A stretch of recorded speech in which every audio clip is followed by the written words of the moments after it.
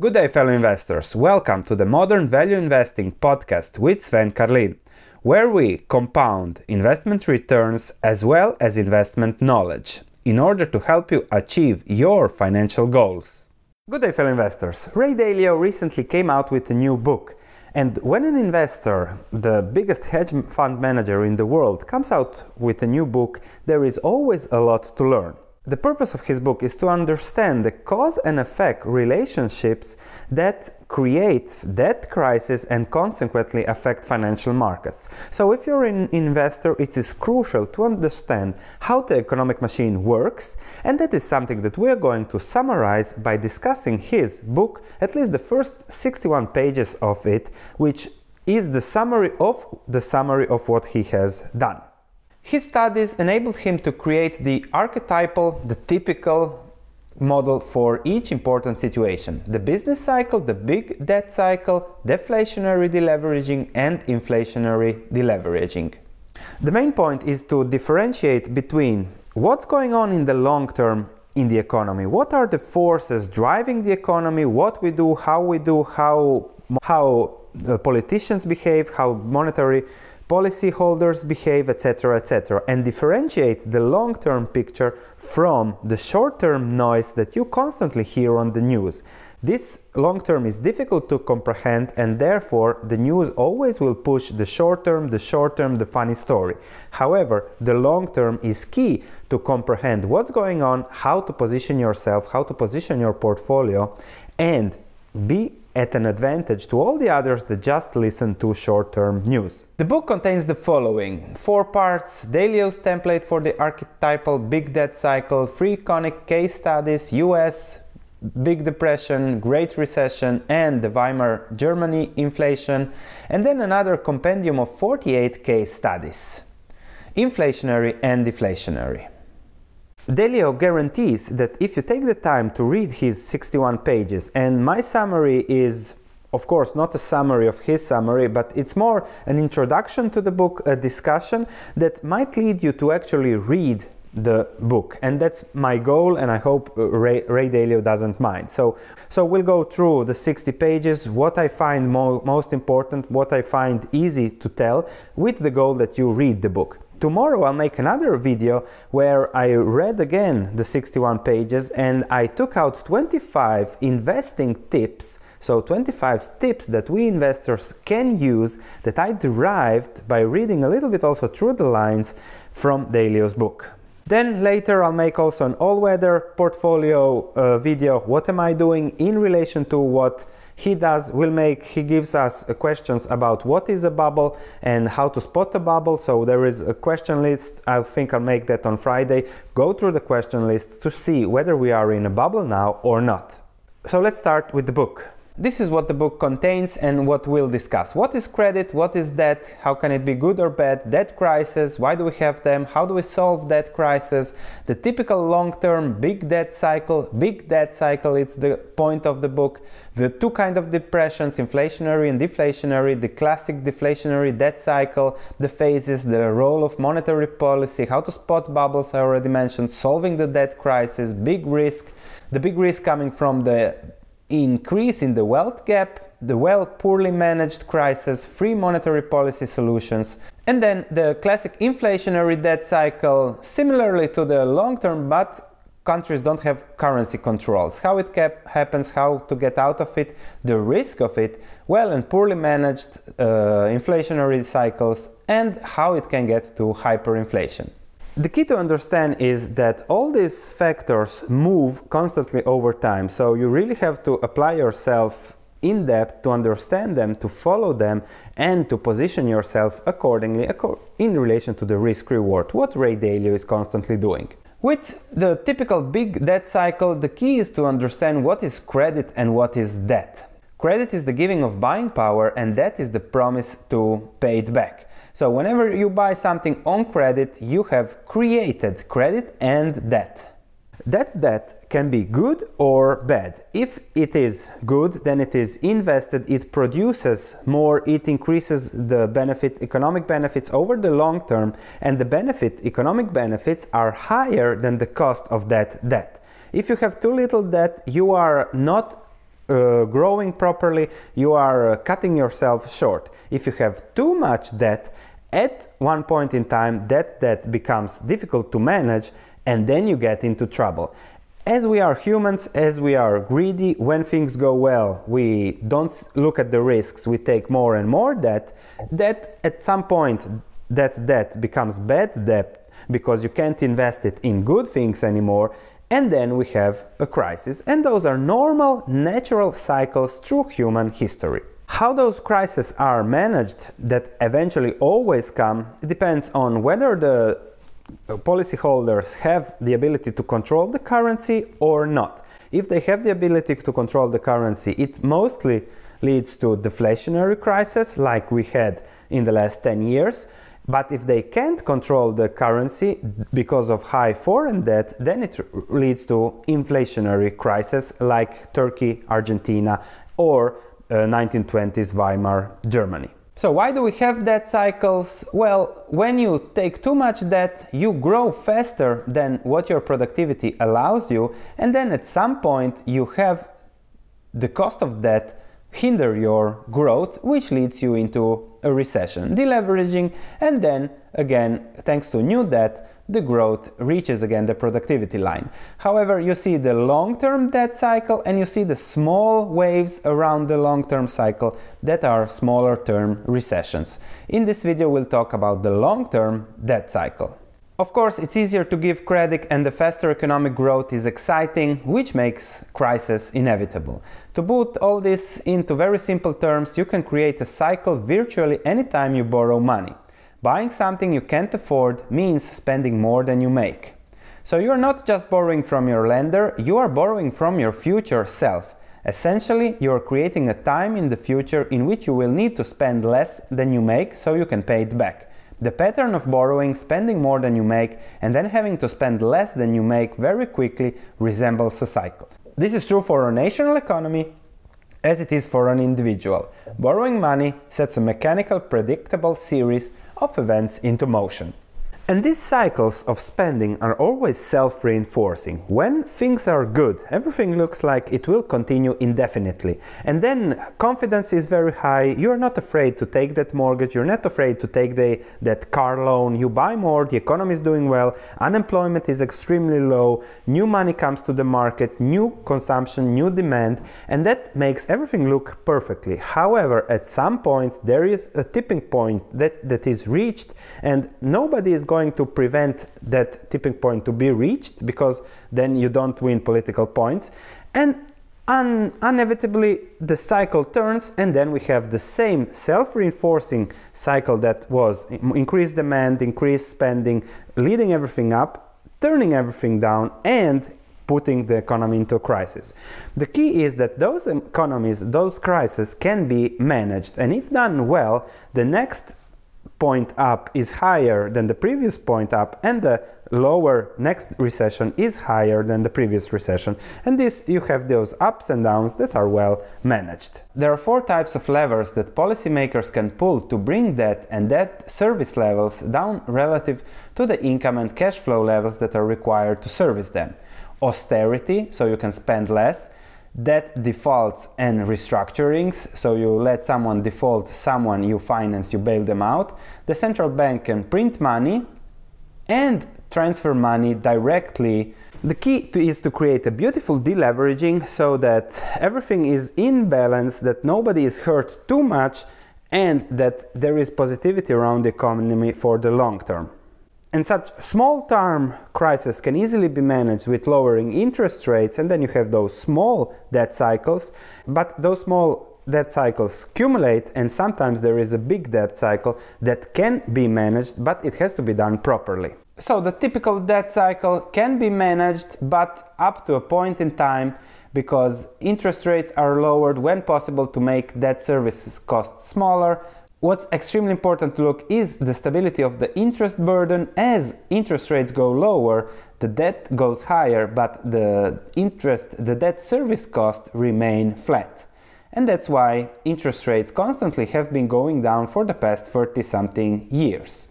A depression happens when those interest rates cannot go lower, And then we have a boost of the big debt cycle that happened in 2008. Back to the short-term cycles, those happen on average every 5 years, long-term on average every 75 years. You can see here everywhere where the red dips below the black line, there has been a recession in the US. The last big one was 1930s and the well-managed 2008-2009.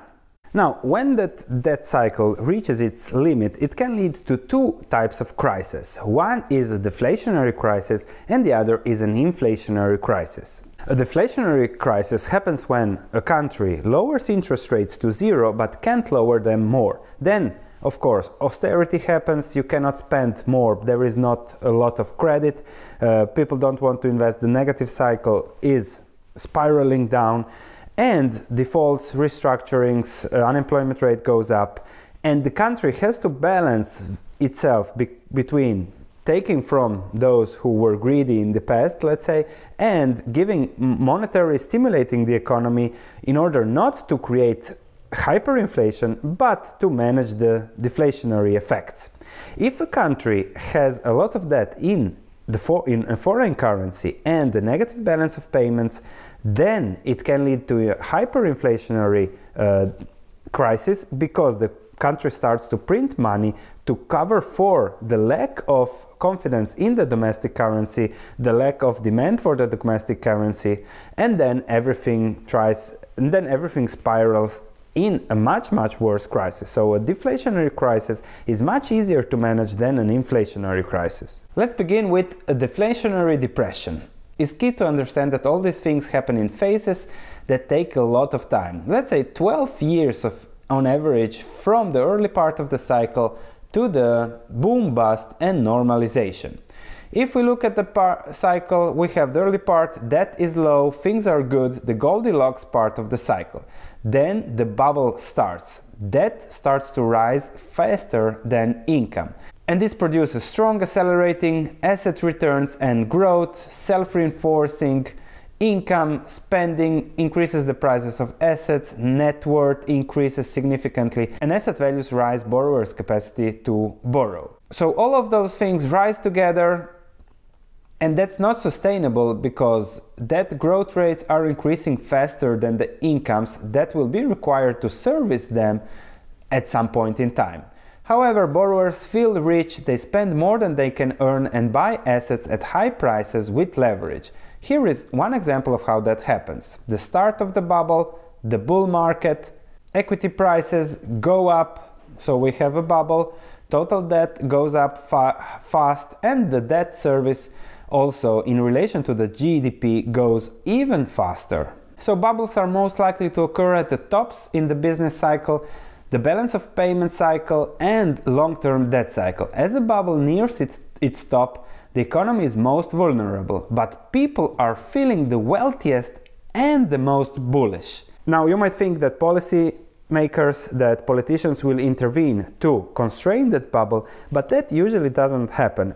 The opposite is happening now, because when you intervene, nobody likes you, you don't win any points, everybody thinks that this economy, how it goes, when it is in a bubble period, it can go on forever like that until it is the opposite that happens, and then we have a crisis. And then again, monetary policy, central banks, they focus on inflation and growth.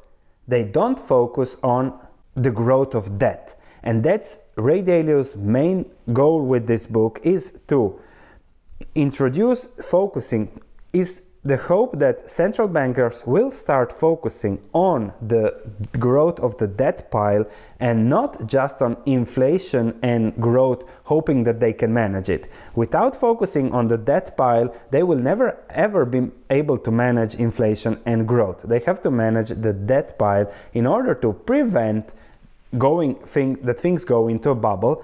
But that's again anti-politician, so that is here the debate that Dalio has against monetary policymakers. In the meantime, not much tightening until later in the bubble, and then it's too late, and then this downturn is self-reinforcing, creating another depression. Delio even shares his view on how to spot bubbles. I'll make a special video about that probably on Friday during the news, where we incorporate what's going on in the world now and check whether it is in a bubble. So tune in on Friday for that video. Now, to anticipate the debt crisis, Ray Dalio says that we have to really focus also on the debt levels of the individual entities in a system, because those get lost in the averages. Housing bubble in 2008, everybody was focused, everything looked well in 2007, but the housing market was too leveraged, and that led to the crisis. So just one entity into the averages, and that's what we have to focus on. One country, one entity here, one entity there, and then you get into trouble. At some point something happens, an external shock, default, some entity in that ecosystem goes bust, and that starts a chain, starts a self-reinforcing downtrend. People start losing their jobs, they can't pay their debt, defaults increase, creditors, lenders are not willing to lend any more money that easily, the economy contracts, and then we have a downward spiral, more unemployment, so less demand for things, and everything that was pushing the economy higher is now pushing the economy lower. Stock prices start to crash down, and the key is to understand that, okay, then, in short-term crisis, monetary policy is simply lower interest rates, which stimulates the economy, but when interest rates are already close to zero, we come to the end of the long-term debt cycle. And this is exactly what happened in this decade and in the 1930s. When interest rates can get lower than zero anymore, then we are facing a depression. Just an example, household debt as a percentage of net worth increases as net worth goes down, because stocks go down, asset prices go down, but debt remains fixed. Just to mention on the big risk that Dalio is seeing, the emergence of populism and the net wealth gap. The bottom 90% of people are having the same wealth as the top 0.1% of people in the US. When that happened last time, we have a populist era, similarly across the globe, similarly now we have populists in Italy, we had them in Greece, and that's a big risk that he sees for the stability of the country. To summarize, the bubbles, the tops, the depressions, everything can be well managed or poorly managed. So I really urge you to pause this video and to read through this how to manage things and how not to manage things, or to simply download the PDF to do that. What's extremely important to learn from Dalio is that there are 3 monetary policy steps that can help in managing those crises. The first one is, of course, lowering interest rates. The second one is printing money, quantitative easing, and the third one is the one that we haven't seen yet, but it's called helicopter money. So giving money to those that really need it directly in order to support the economy, not through quantitative easing. That has been the case where they buy assets, lift the prices of assets, increase, the rich become richer, and that in that way hope to support the economy. When the banks intervene, when there is disruption, when there are debt restructurings, defaults, sometimes at some point things get back to normal. Austerity, and these things getting back to normal can last a long time or a shorter time, depending on how the crisis is well managed or badly managed. For the normalization part, it typically takes roughly 5 to 10 years, hence the term the lost decade, for real economic activity to reach its former peak. And it typically takes longer, around a decade, for stock prices to reach former highs. So average 119 months for stock prices to reach former highs, 10 years, GDP 6-7 years, and change in debt to GDP post-stimulation is minus 54%, between minus 29 and minus 70. Going to inflationary depressions and currency crisis, the key to understand is that countries that don't have a reserve currency have low foreign exchange reserves, have a large foreign debt, have a large and increasing budget and current account deficit, have negative real interest rates, have a history of high inflation and negative total return in the currency. Those are easily subjective to an inflationary crisis. So here is the well-managed inflationary crisis, the poorly managed inflationary crisis. You can read here how policymakers should go about it and how they shouldn't go about it. And then the story is always the same. Some point at some time the currency gets better and things start to go back to what they were before and the new cycle begins.